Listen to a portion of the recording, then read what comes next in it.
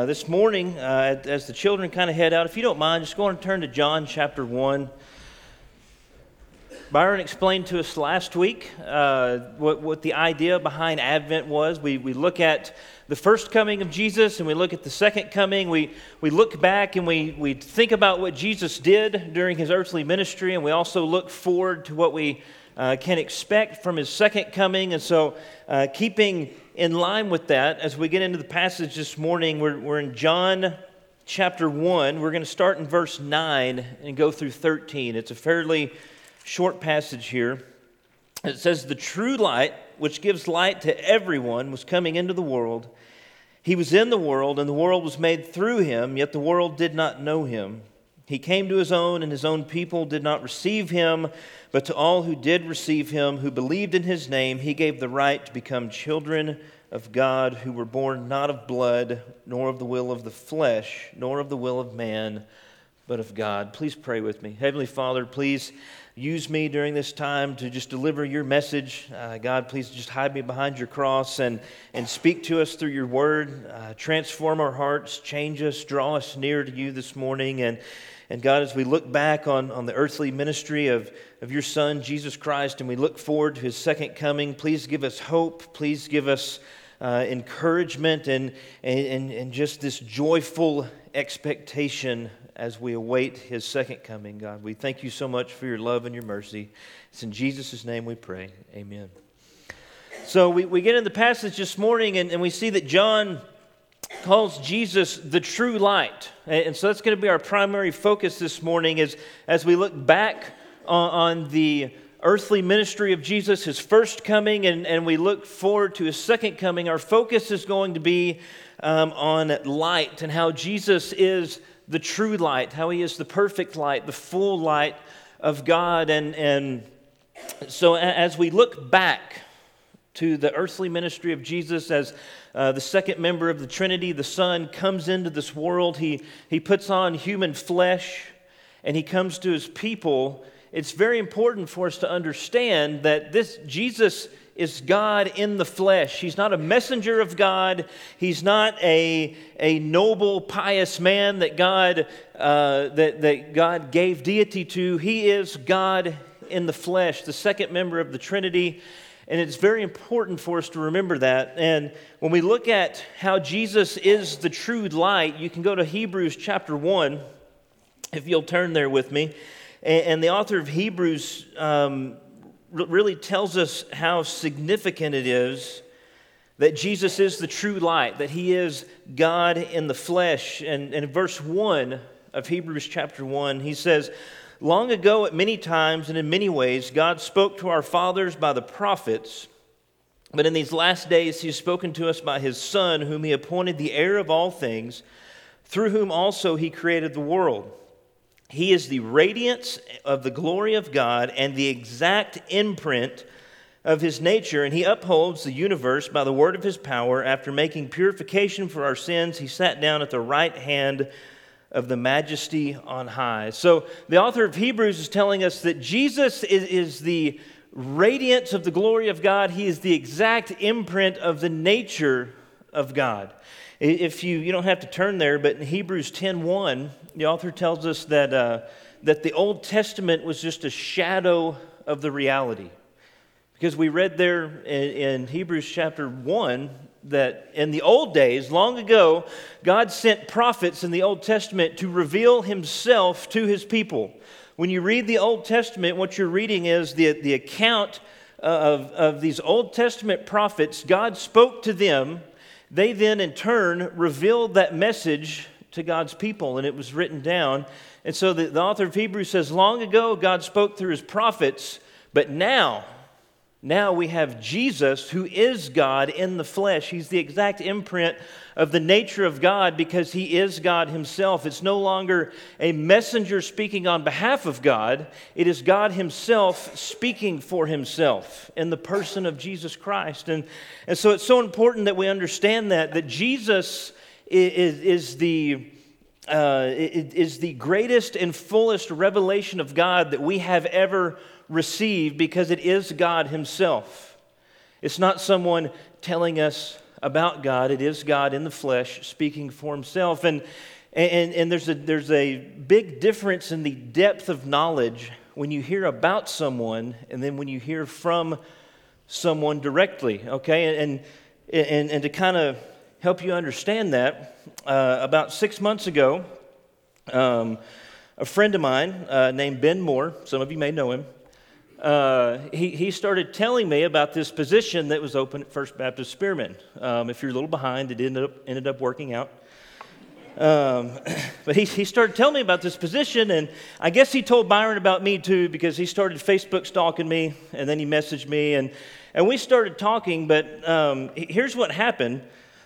Before Byron ever recommended me to the youth committee or anything like that, Byron and I had a lot of really long phone conversations. Some of them were productive, some of them weren't. But we had a lot of really long phone conversations before Byron ever went so far to recommend me to a committee or tell anybody about me. And the reason for that is because he wanted to get to know me on a personal level so that he could himself give me a recommendation instead of just going off of Ben's word. And that's so important because I trust Ben to accurately represent me. I don't think Ben's going to lie about me or anything. I trust Ben to represent who I am to Byron. However, there's a huge difference between just hearing about someone from someone else and actually having an interaction with that person. The depth of knowledge there, the difference in the depth of how well you know one another is huge. And so Byron wanted to get to know me himself instead of just coming to the church or going to the committee and saying, hey, Ben recommended this guy. He sounds great. Let's just hire him. Okay? He didn't want to do that because he wanted to know me personally. He wanted to know me, not just the me that Ben was portraying to him. And so that's the difference between what we're getting from the Old Testament prophets. And I'm not saying that the Old Testament is useless. It's still God's inspired word, just like Ben's description of me was not useless. It was useful to Byron, but it was not the same as Byron actually talking to me. And so the Old Testament, it's useful. I mean, God revealed himself through the prophets, but we have a deeper knowledge. We have a more full understanding of who God is, his character, his nature, and his will through Jesus Christ than we ever had in the Old Testament. It was merely a shadow of the reality. It was pointing to Christ. It was never meant to be the full revelation. It was meant to point to Jesus, who would one day come and give us this full revelation. Jesus was the culmination of centuries of waiting. If you remember back in Genesis chapter 3 at the fall, God promises Adam and Eve a redeemer. He says, you've sinned, they were placed under the curse of sin, but God promises them a redeemer. Ever since Genesis chapter 3, man had been waiting for this redeemer to come, and finally, in the Gospels, we see the Savior born, and this Redeemer that was promised centuries earlier has finally come. We finally have the full picture. We finally understand the character and nature of God in a way that we have never understood before through the law, through the Old Testament, because we have God himself in the flesh among us. And so that's what's so important. That's why we call Jesus the true light, because he reveals things. He brings light to things that we were not able to see before. And so Jesus, when he came to earth, he gave us a knowledge of God that we had not had before. It was a deeper knowledge. It was a more full knowledge of God than had ever been known or experienced prior to his coming. And when he came and he revealed who God was, what he also did was he revealed who man was. And that explains the next couple verses in our text. In verse 10 in John chapter 1, it says, he was in the world, and the world was made through him, yet the world did not know him. He came to his own, and his own people did not receive him. Now does that not blow your mind? That we have this nation of Israel, they're in slavery for about 4 centuries to Egypt. And God, their God, Yahweh, the God of Israel, the God of Abraham, Isaac, and Jacob, he rescues them from Egypt through Moses. He brings them out of slavery. He takes them out into the wilderness, and he protects them while they're out in the wilderness. It would have been very easy for one of these other tribes that were out there to just wipe them out right there. But God protected them. He provided for them. He gave them water. He gave them manna. He gave them quail to catch while they're out in the wilderness. God did everything for them to bring them out of Egypt. And then He protected them. He watched over them during the era of the judges, when the Philistines or some other people group could have easily wiped them out.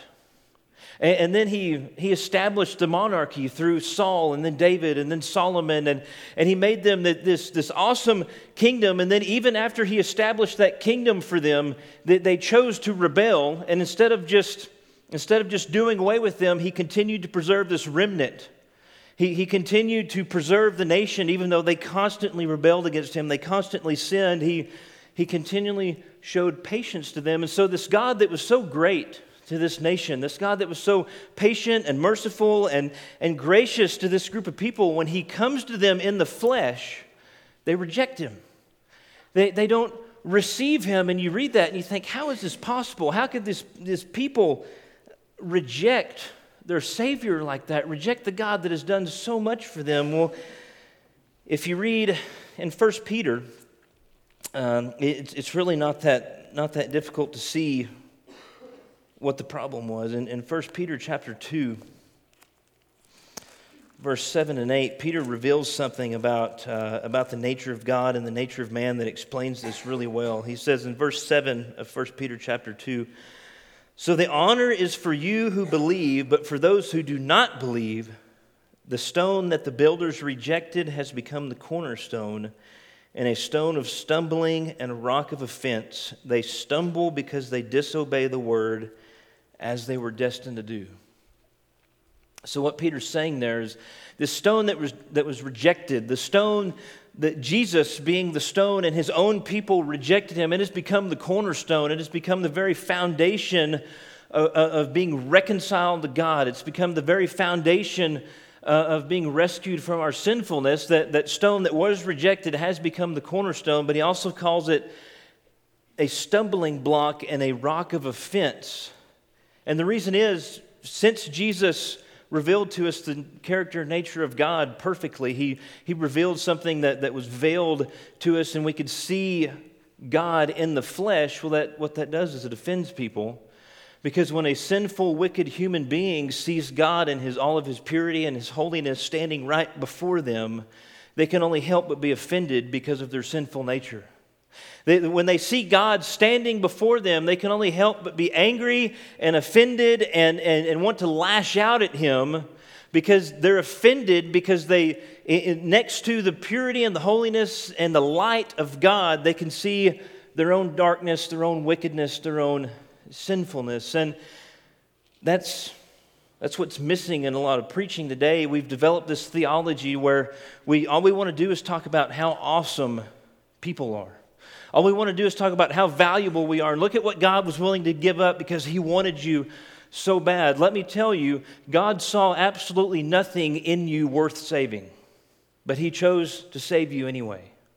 That's what grace is. That's what salvation is. That's what the gospel is. We've turned the gospel into something that's really weak, really shallow, because we've painted a picture of God like he's some needy high schooler that just has this crush that he's willing to do anything for, and he just throws himself at humanity, and he does whatever he can because he needs us. No, that God doesn't need us. We don't offer him anything. He chooses to save a people for himself out of sheer grace.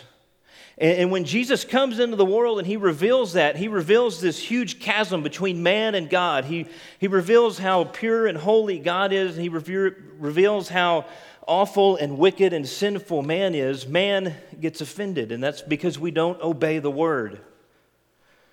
The religious elites of Jesus' day were actually really good at exploiting God's law from the Old Testament. They would look at that law and they would exploit it. They would manipulate it to make themselves look very holy, look very noble, and they would also compare themselves to others. They would say, I follow this law better than you. That's what they were.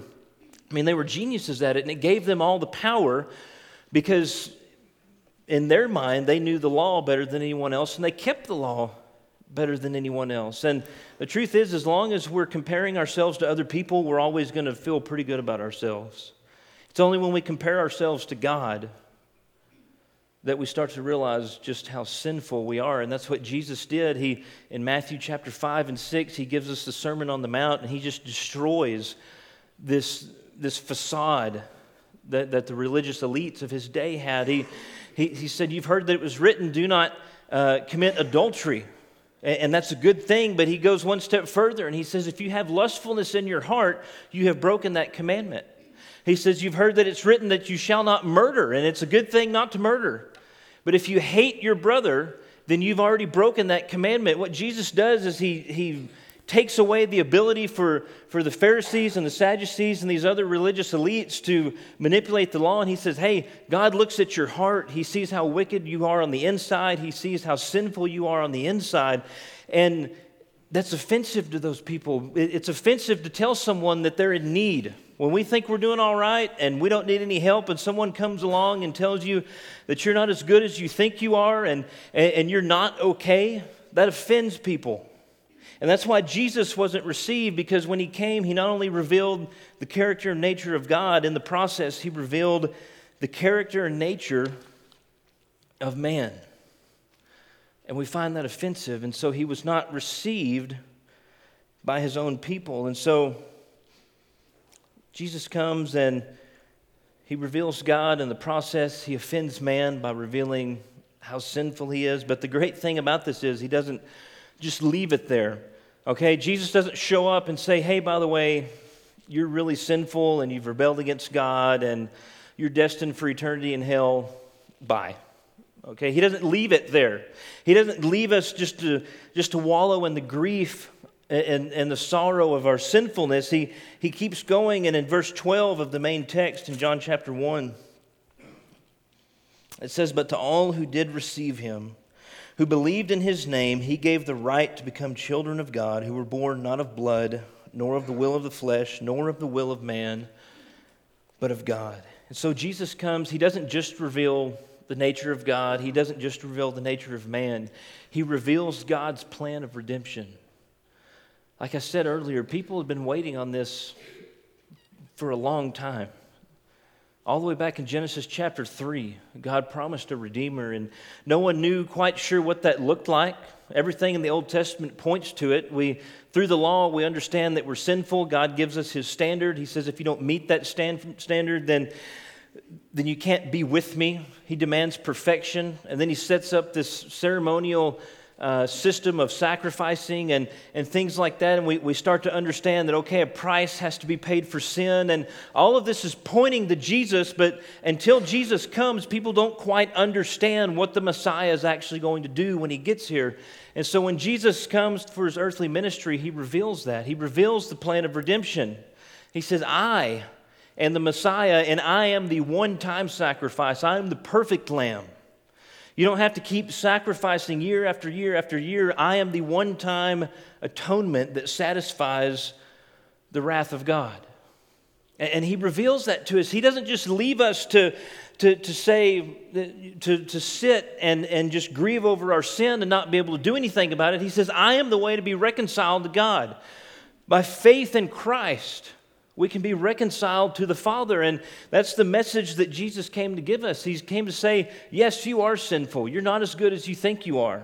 But I'm going to pay the price for you. And for those that believe in me, for those that trust in me, for those that follow me, there will be reconciliation between them and God. So Jesus comes to bring light to something that had been hidden for centuries and centuries, and we finally are able to see the full plan of redemption that God has for us. And we're so blessed to live in the time that we do, where we can actually read the Scriptures and we can see the full message of God. We don't have to just trust in some Messiah that we really don't know. We're not sure what, the Old Testament believers, they were commanded to trust in the Messiah just like we were, but they didn't have the full picture that we do. All they were able to do was just trust that God would someday bring someone to rescue them from their sins. They didn't know how that was going to look. They didn't know who it was going to be. They didn't know any of that. And so we are so blessed to have the message of the gospel and know exactly what God's plan of redemption is. He reveals His character and nature. We see how pure, how holy He is. He reveals man's sinfulness, and He also reveals His plan to reconcile man to Himself. And He does all of that through Jesus Christ. The true light brings light to all of those things that were hidden. But we don't just look back. Being Advent, we don't just look back to Jesus' earthly ministry. We also look forward to the second coming. We look forward to Jesus returning. Because in 1 Corinthians chapter 13, verse 12, you don't have to turn there, but Paul says that even though we have the full plan of redemption, we know how God is reconciling man to Himself, we still see dimly as if through a mirror. We don't see the completed plan. We know what God's working towards. We know that He's going to renew the earth. We know that those that trust in Christ are going to be resurrected and they're going to be given this new body and we're going to spend eternity with God. But we don't know exactly what that's going to look like. The whole plan of redemption, we know what it is, but we don't know what it's going to look like when it's finished. But that's what we have to look forward to. We have to look forward to the completion of this plan, and John in Revelation chapter 21 actually reveals a little bit of that to us. And we see this, we see the terminology of light brought up again in Revelation chapter 21. Verse 22, it says, "And I saw no temple in the city, for its temple is the Lord God, the Almighty, and the Lamb.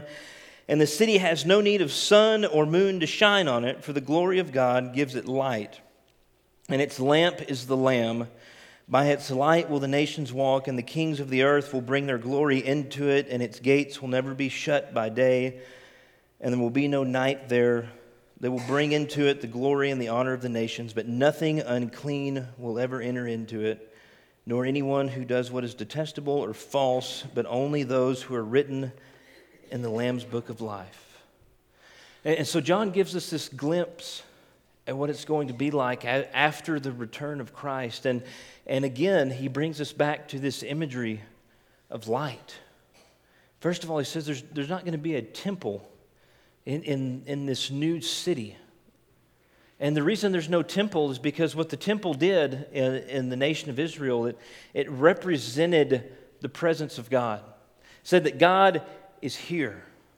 Well, there's not going to be any need for the temple because after the return of Christ in the new city, when we're in our resurrected bodies, when we're with Jesus for eternity, we're not going to have just one place that represents the presence of God. His presence will be everywhere. There will be no corner of the earth that does not have the full presence of God. And so there won't be any temple, and there's no need for the sun or the moon because the light of God, the light of the Lamb, will push out all darkness everywhere. And that's so great to think about because while we understand the plan of redemption, we can read the Scriptures and we can understand God's work that He's doing and what it's leading to, this waiting period that we're in sometimes is not very fun, right? Okay, the holidays are not great for everyone. Sometimes it makes us miss loved ones that we've lost. Sometimes we're dealing with an illness. Sometimes we're dealing with some sort of sickness or some sort of financial trouble or some sort of relationship that's broken. Sometimes we have sin that we can't seem to get rid of, this temptation that's too much for us to handle. We have all of these things that we have to deal with that are caused by sin. And so this waiting period, we understand what Jesus did. We trust in Him. We understand God's plan of redemption. We understand what we're working towards. But this waiting period gets hard. And the hope that we have, that from Revelation chapter 21, when we see light everywhere, there's no darkness. We don't need a temple because God's presence is everywhere. What that means to the Christian is that those temptations that you struggle with and you can't seem to defeat, those are not going to be there anymore. That sickness that you have, that you're dealing with, that's not going to be there anymore. The grief from losing a loved one, that's not going to be there anymore. All those things, all the results of sin, all of the damage that sin does is going to be non-existent. It's going to be pushed out. The darkness is going to be pushed out by the light of God. And so I just want to use this to encourage you. This morning, we see what Jesus did when he came into the earth for the first time for his earthly ministry. He showed us who God was. He showed us exactly who God was. He showed us God's plan of redemption. He said, "You're sinful, but through me you can have everlasting life. Through me you can have salvation and redemption." And he gives us encouragement. He says, while you're waiting for this second coming, while you're waiting for the return, you can hope in what's awaiting you in the future. Everything bad, all the pain, all the suffering, all the grief, whatever you're experiencing right now, one day, for those that believe in Christ, for those that trust in Christ as their Savior, one day, all of that's going to be gone. And so as we go through Advent and we think about what we're looking forward to, because in the holidays, and I know Byron talked about this some, it seems like every time the holidays come around, we have just this awesome time of Christmas, and then New Year's comes after that, and we just have, it's just this time of really hopeful expectation, isn't it? You know, this year, I'm going to mend that relationship over Christmas. This year, we're going to make things right. And then we have the New Year's coming up, and we say, you know what, next year's going to be better. Next year, I'm finally going to get out of this financial hole. Next year, my health is going to get better. Next year, we just have all of these hopeful expectations whenever the calendar turns over. And what normally happens is the next year comes and nothing gets better. The next year comes and the diagnosis is still the same. The financial problems are the same. The relationship problems are the same. And nothing ever gets better. Well, the promise of the message this morning, Jesus being the true light, and in the future having the new city filled with God's light, the promise to us is that one day it will change. One day those things will get better. One day those problems and the pain and the suffering, one day those things will go away. And all we'll be left with is just the full, eternal presence of God. That's what this light represents. It flushes out darkness. It pushes out the curse of sin. And one day, it's just going to be God and His people and the Lamb, and we will be in His light forever. And that's what we have to look forward to. Please pray with me. Heavenly Father, we thank You for Your grace and Your mercy. We thank You for the light that is Jesus Christ. And God, I know there's people in here this morning that are suffering. I know there's people in here that are hurting during this time of waiting. And I just want to lift them up before Your throne. I just want to ask that You cover them in Your grace, and You just place a hope within them in this light that is to come, this ever-present, overwhelming, just all-encompassing light. God, please let them have hope in that. Let them have hope that all the grief and the sorrow and the pain will one day go away, and all we'll be left with is just a pure relationship with Christ and just His presence for eternity. In Jesus' name, amen.